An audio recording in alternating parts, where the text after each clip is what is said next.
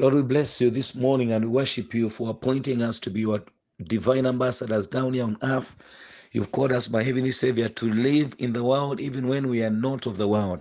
And you teach us in your word, King of glory, that let our works shine so greatly that the heathen shall glorify our Father who is in heaven. Help us, O Lord, even as we live down here on earth, to give you glory and also to impact so many for you and for your honor and glorious name. We have prayed and believed.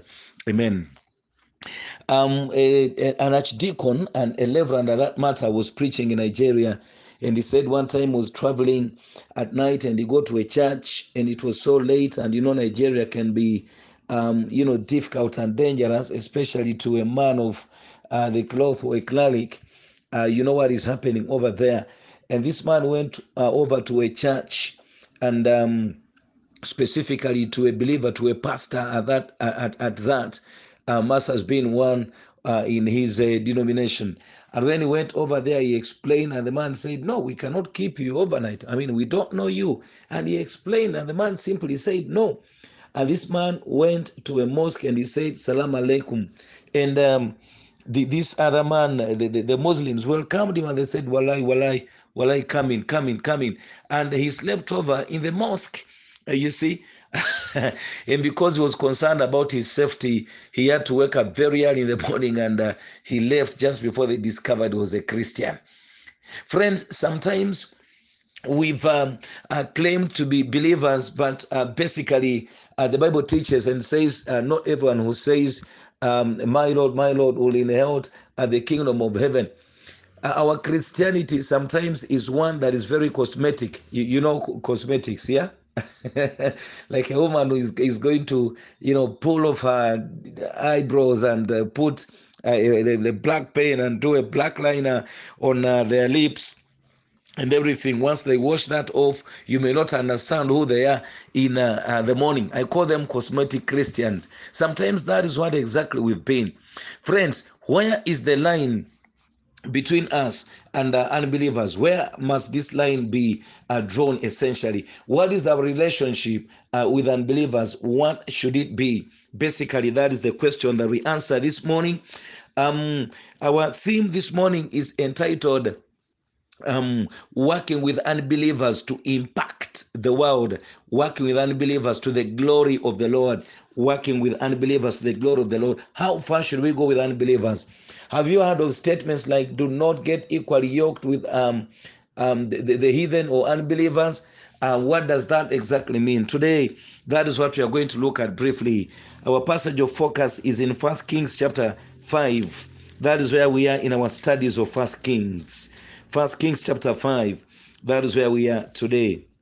The Bible says, "Now Hiram, king of Tyre, sent his servants to Solomon when he heard that they had anointed him king in place of his father, for Hiram had always been a friend of David. Then Solomon sent word to Hiram, saying, 'You know that David, my father, was unable to build a house for the name of the Lord his God because of the walls which surrounded him, until the Lord put them under his soles, or the soles of his feet. But now the Lord my God has given me rest on every side.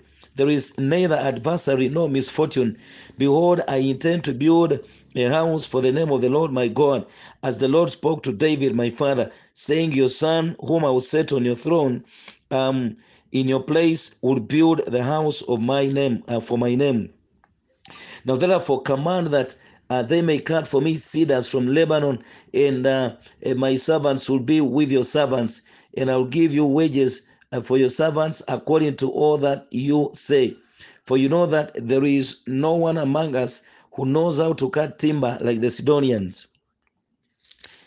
When Hiram heard the words of Solomon, he rejoiced greatly and said, Blessed be the Lord, and take note of that verse. Blessed be the Lord, blessed be the Lord today, who has given to David a wise son over the great people. So Hiram sent one to Solomon, saying, I have heard the message which you've sent me. I will do what you desire concerning the cedar and cypress timber.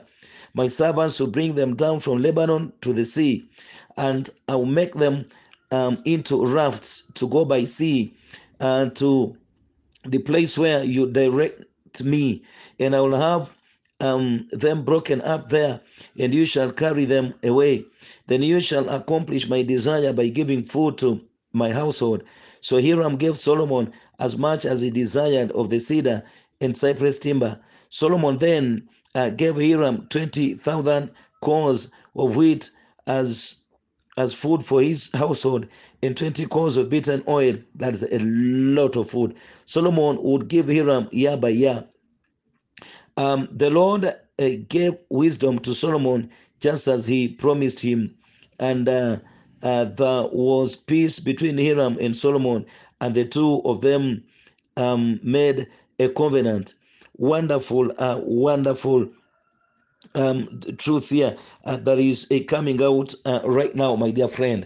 I told you that the book of Kings, just like any other book in scripture, has themes, and there's a reason as to why these things have been written, even as we see them right now. One theme that filters through this particular chapter is the theme of the fact that the Lord is sovereign. He reigns as the Lord of Israel, but also as the Lord Almighty. That is what his name Jehovah means. He is self-existent, and he basically existed long before the world was created. Now, we forget one thing, that the Lord of heaven is actually the Lord of believers and unbelievers. In a different perspective, though, we submit to the Lord, and therefore we are children, but he remains God even to the unbelievers. You must remember that. The Bible teaches in Philippians 2:11 that finally a time is going to come when every knee, whether they like it or not, shall bow, and every tongue shall confess. They may not make a confession of faith, but basically they shall get to a point and realize, and they're like, yeah, he is God. You know, and this is why the Bible teaches and says in James chapter 2, must be verse 19, and it says that, do you believe that God is God? He says, yes, you do. You do well, because even the demons do accept that, they know that, and they shudder. It is not a believing faith, but an acknowledgement. So God is God, and this is one theme that filters through this particular chapter. So this is what the writer is dealing with, particularly right here. But friend, what I want to draw attention to this morning is the fact that there was a very pertinent and critically important relationship between Hiram and Solomon. Now, Hiram was a heathen king, so to put it. He was the king of Tyre. If you look at your map, your Bible has maps at its back. If you look at your map, you're going to see a place called Tyre and Sidon, onto the northeast of Israel, way up there on the Mediterranean. You're going to see it up there. Now, Sidon or Tyre at that particular time was ruled by a man called Hiram, and it was a very affluent place. They were the leading seaport on the Mediterranean, and most of the business to Africa and Europe was basically manned by this particular person. So he was very, very rich. Now, peculiar to their location was also the fact that they had mountains on which very thick forests grew for cedars and all types of very strong wood. Now, Israel, if you know it, if you go to Israel, you're going to see that they don't have those kind of trees. Like they have what they call junipers, not actually junipers, but these trees that are basically short, like you see the one that Elijah is sitting under, and he's about to die when he's running away from Jezebel, those kind of trees. But now you're going to remember that the temple project, I'm not talking of any other project, but temple project was basically a divine project. You remember God told David in First Chronicles chapter 28 and verse 2 to verse 6 that he would not construct the temple for him, but it would be his son, which son comes out to be Solomon. And the temple was going to be a very critically important structure at the center of the life of Israel, not for any other reason, but for the fact that God was the God of Israel. And if he was the God of Israel, they needed a place to worship him. Not just a place, but it was going to be a sign of the divine presence of God dwelling in the midst of his people. So we can see that God was behind this project. If God was behind this project, he basically permitted that there would be a relationship between Hiram and Solomon. Now you're going to realize that when David was dying, he is the one that advises his son Solomon to maintain the relationship that David himself had started with um, Hiram. If you go to must be 2 Samuel chapter 5 and verse 11, you're going to realize that there was a relationship of this nature between David, the beloved of the Lord, and a man after God's own heart. If you read in First Samuel chapter 15 and verse chapter 13 and verse 15, you realize that truth. And the Bible teaches that in Second Samuel 5:11, the Bible says, "Then Hiram, king of Tyre, sent messengers to David with cedar trees and carpenters and stone masons, and they built a house for David. And David realized that the Lord had established him as king over Israel, that he had exalted his kingdom for the sake of his people." So you're going to see that there was a relationship. But now, friends, you also do well to remember that this woman called Jezebel, whom we shall later see in First Kings chapter 16 onwards, that this lady actually came from Tyre or Sidon, the same place where they were worshiping a different god. They were deeply into Baal worship or Melkat worship. So you're like, these were heathens, they were unbelievers. How come God permits Hiram? Because we surely know if he had not permitted it, it wouldn't have happened. How does he permit a relationship to the point of the covenant in verse 12 being concluded between Solomon and Hiram? But this is not the first covenant. David himself had a standing covenant with, with Hiram. Friends, this thing should sober us up. One, you need to understand that the world and everything in it and those who dwell in it belongs unto the Lord. You've gotten to understand that. But there is a sense in which many of us do not want to deal with unbelievers at all, in no perspective. And I'm going to qualify that. I'm going to qualify it very soon. Yeah, you get to see that probably if Hiram had not coordinated and cooperated with Solomon, possibly this project would not have been accomplished, or at least not in the time that it was accomplished. It took a long time, about 13 years. I think Solomon took 7 years constructing his personal house and 13 years constructing the temple. It was a magnanimous project. This is something that we've gotten to understand. You see that? But then, why does God permit unbelievers to work with believers? I want to put this in perspective. There is a sense in which our Christianity has become stale and has not been impacting. We've failed to make the impact upon the world that we should make, simply because of a misconception that there should completely be no relationship between us and unbelievers. Now, the Lord calls us the salt of the earth. When you go to Matthew chapter 5, he says that we are the salt of the earth and we are the light of the earth. Yeah. And now, how is salt going to make impact if it is not seasoned into the sauce or into whatever you're cooking? I just want to read this verbatim in Matthew chapter 5 and verse 13 for us to get perspective about this scripture, my friend. The Bible says that Matthew 5:13 says that you are the salt of the earth. But if the salt has become tasteless, how can it be made salty again? It is no longer good for anything except to be thrown out and to be trampled underfoot by men. You are the light of the world. A city set on a hill cannot be hidden. Nor does anyone light up a lamp and put it under a basket, but on the lampstand, and it gives light to all who are in the house. Let your light shine before men in such a way that they may see your good works and glorify your Father who is in heaven. Friend, when you look at the context of that passage, it is basically that our light is shining in the darkness. The darkness, John writes using what we call in theology a dualism. He compares two things, the light and darkness, and they are totally, parallel one to another. Light and darkness. So he says light and darkness, meaning that we are the light, and therefore we are only going to make impact if light is shining in the darkness. God wants us to draw unbelievers unto him, but we are separating ourselves totally away from them. And I'm going to qualify that, like I earlier said, that if you're the salt, salt is going to make impact if it is being seasoned in food. But look at we believers, we completely isolate ourselves away from the world. We don't want to mix with them. Absolutely. I mean, what impact are we going to make? God is not saying, and I know most of us quote 2 Corinthians chapter 6 and verse 17, where Paul writes and says, do not be equally yoked with unbelievers, yeah, or with the heathen.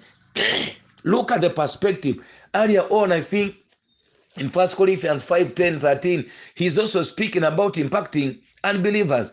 Paul is saying what he basically means there is that you're not going to submit to them. You're not going to start doing things the way they are doing them. Yeah, we are in the world, but not of the world. This is what St. John writes about Jesus saying in John 17, 11. You see, and I think later 15 and 17. We are in the world, but not of the world.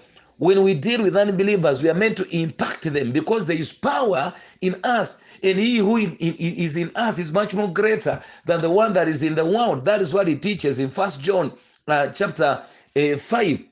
He teaches that. You see, so when I go into these unbelievers, they don't have power over me. Of course, I have to exercise caution and only do what the will of the Lord is. You see, I'm relating with them. I'm not going to go to to divination with them and start worshiping their evil gods with them. I'm not going to start walking like an unbeliever. If they have 5 wives and they say, Reverend, you are our friend, we have a second wife here for you. One of them told me one day, you're so good a man. You're so good a man. I would have given you a second wife if your faith permitted. You hear that? They know their limits. But God has called us to go to these unbelievers and impact them. As a matter of fact, if you look at verse 7, the Bible says, when Hiram heard the words of Solomon, he rejoiced greatly and said, blessed be to the Lord today. When you interpret that word in Hebrew, it is the one that is used to mean a redeeming, covenant keeping God. The word he uses is Yahweh. So there, Hiram actually speaks like a believer. Who knows, Hiram could even have converted out of his relationship with David. And right now he submits to the God of the Jews. There is a possibility because the word he uses in verse 7 is a word that a believer would use. Yeah, even when there are unbelievers that say, praise the Lord. But friends, God has called us to go to these unbelievers, live with them, walk with them, work with them, and impact them. How many of them are you impacting with your way of life at work? How many of them are you impacting in your general life and the way that you walk and do things? How many of us?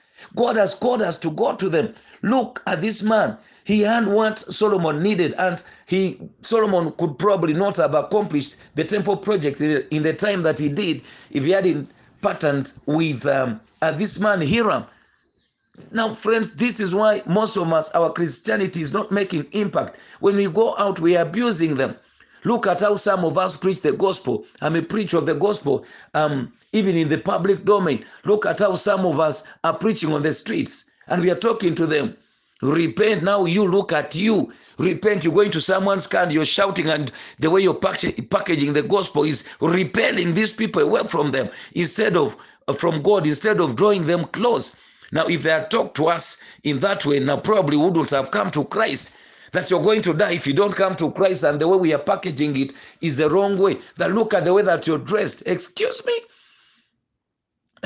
There's a better way of doing that. Praise the Lord. Friends, there are things that we are not going to be able to do if we don't pattern with particular people.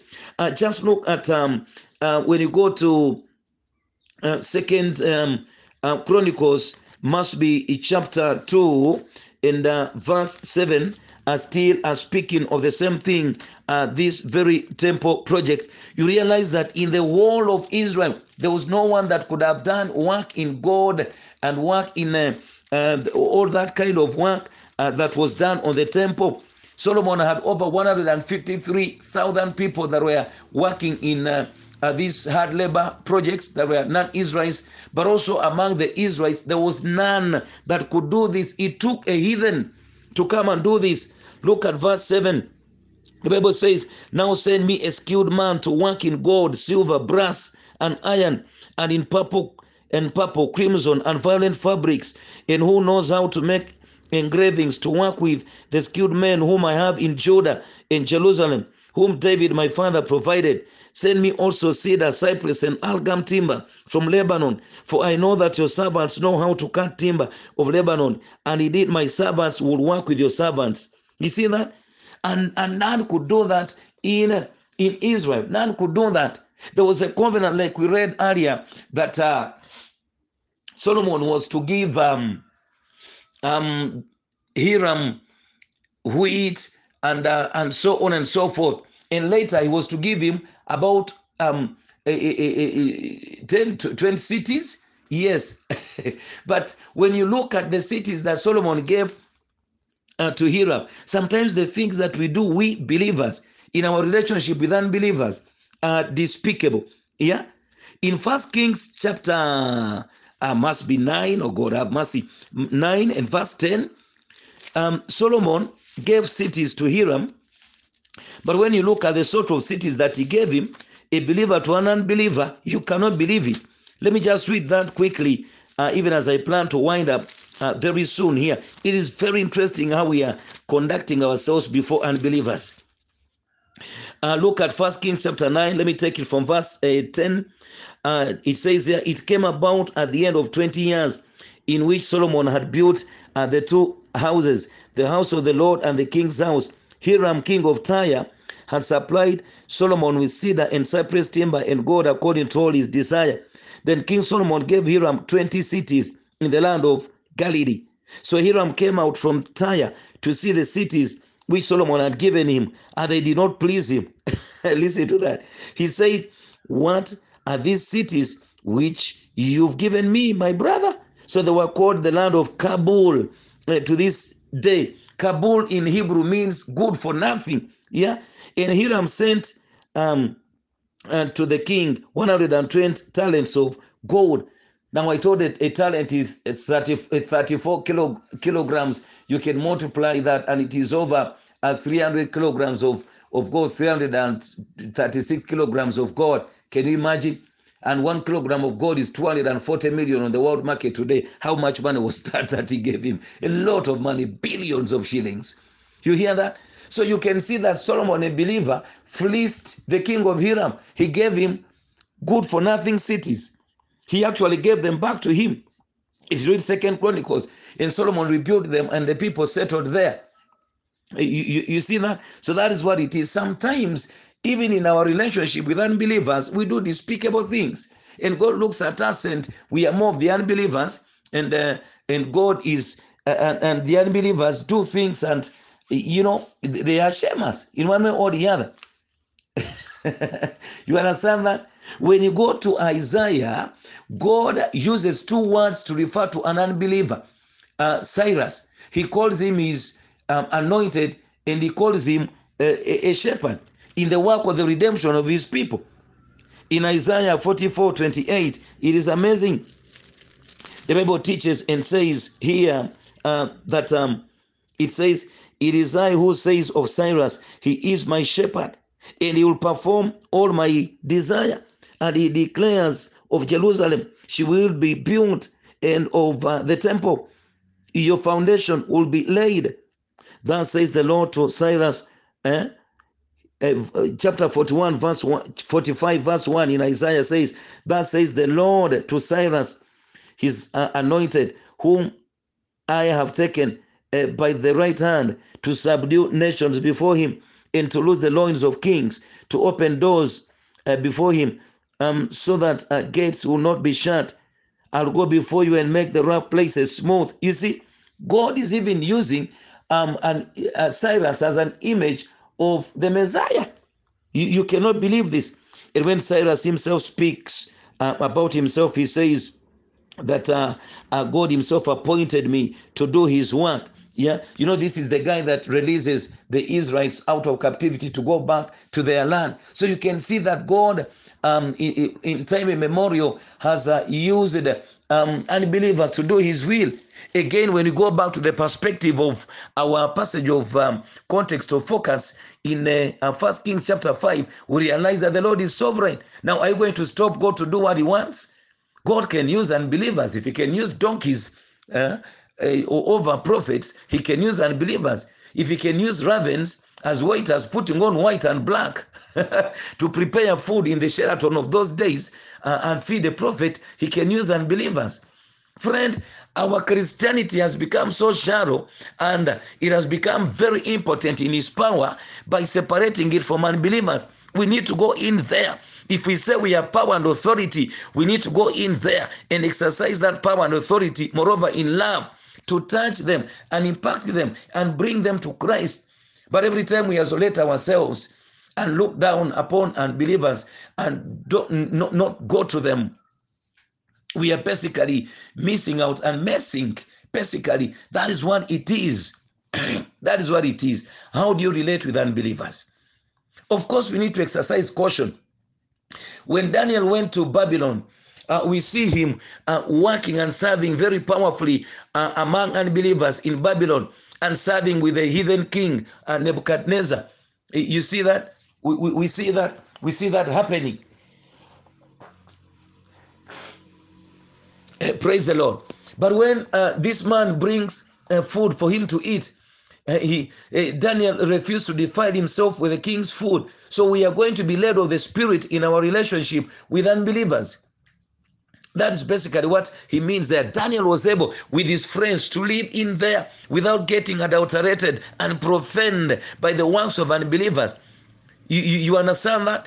We see this man called Nehemiah serving as the king's cupbearer in Persia, and he impacted the people of the Lord, and it was his relationship with this king that enabled him to accomplish the project that God wanted him to accomplish, reconstructing the broken wall way back in Jerusalem. He needed clearances from governors. He needed timber, he needed wood and all these things, and he was able to accomplish the project of the Lord. You see that? But even then, that is so. There are times when unbelievers wanted to construct the temple with the returnees from Babylon, I think in Ezra chapter 4, and they said, no, you won't. Because at that particular time, the Spirit of God revealed that their point in focus was to mess up the project. Basically, this is what we are saying. You're going to let the Spirit of God lead you and show you what you exactly have gotten to do in your relationship with unbelievers. This is what he's saying. We are not meant to be unequally yoked with unbelievers. Jesus Christ himself sets the blueprint of us relating with unbelievers. When you go to Matthew chapter 9 and verse 10, when the Pharisees came and they were castigating Christ, I want you to see what he actually says to them in Matthew chapter 9 and verse 10. Look at what the Savior of the world says here, engaging with these guys that pretended to be holier than he was. In Matthew chapter 9 and verse 10, the Bible says, then it happened that as Jesus was reclining at the table in the house, behold, many tax collectors and sinners came and were dining with Jesus and his disciples. When the Pharisees saw him, they said to his disciples, why is your teacher eating with the tax collectors and sinners? But when Jesus heard this, he said, it is not those who are healthy who need a physician, but those who are sick. But go and learn what this means. I desire compassion and not sacrifice, for I did not come to call the righteous, but sinners. Friends, the work of the doctor is among the sick.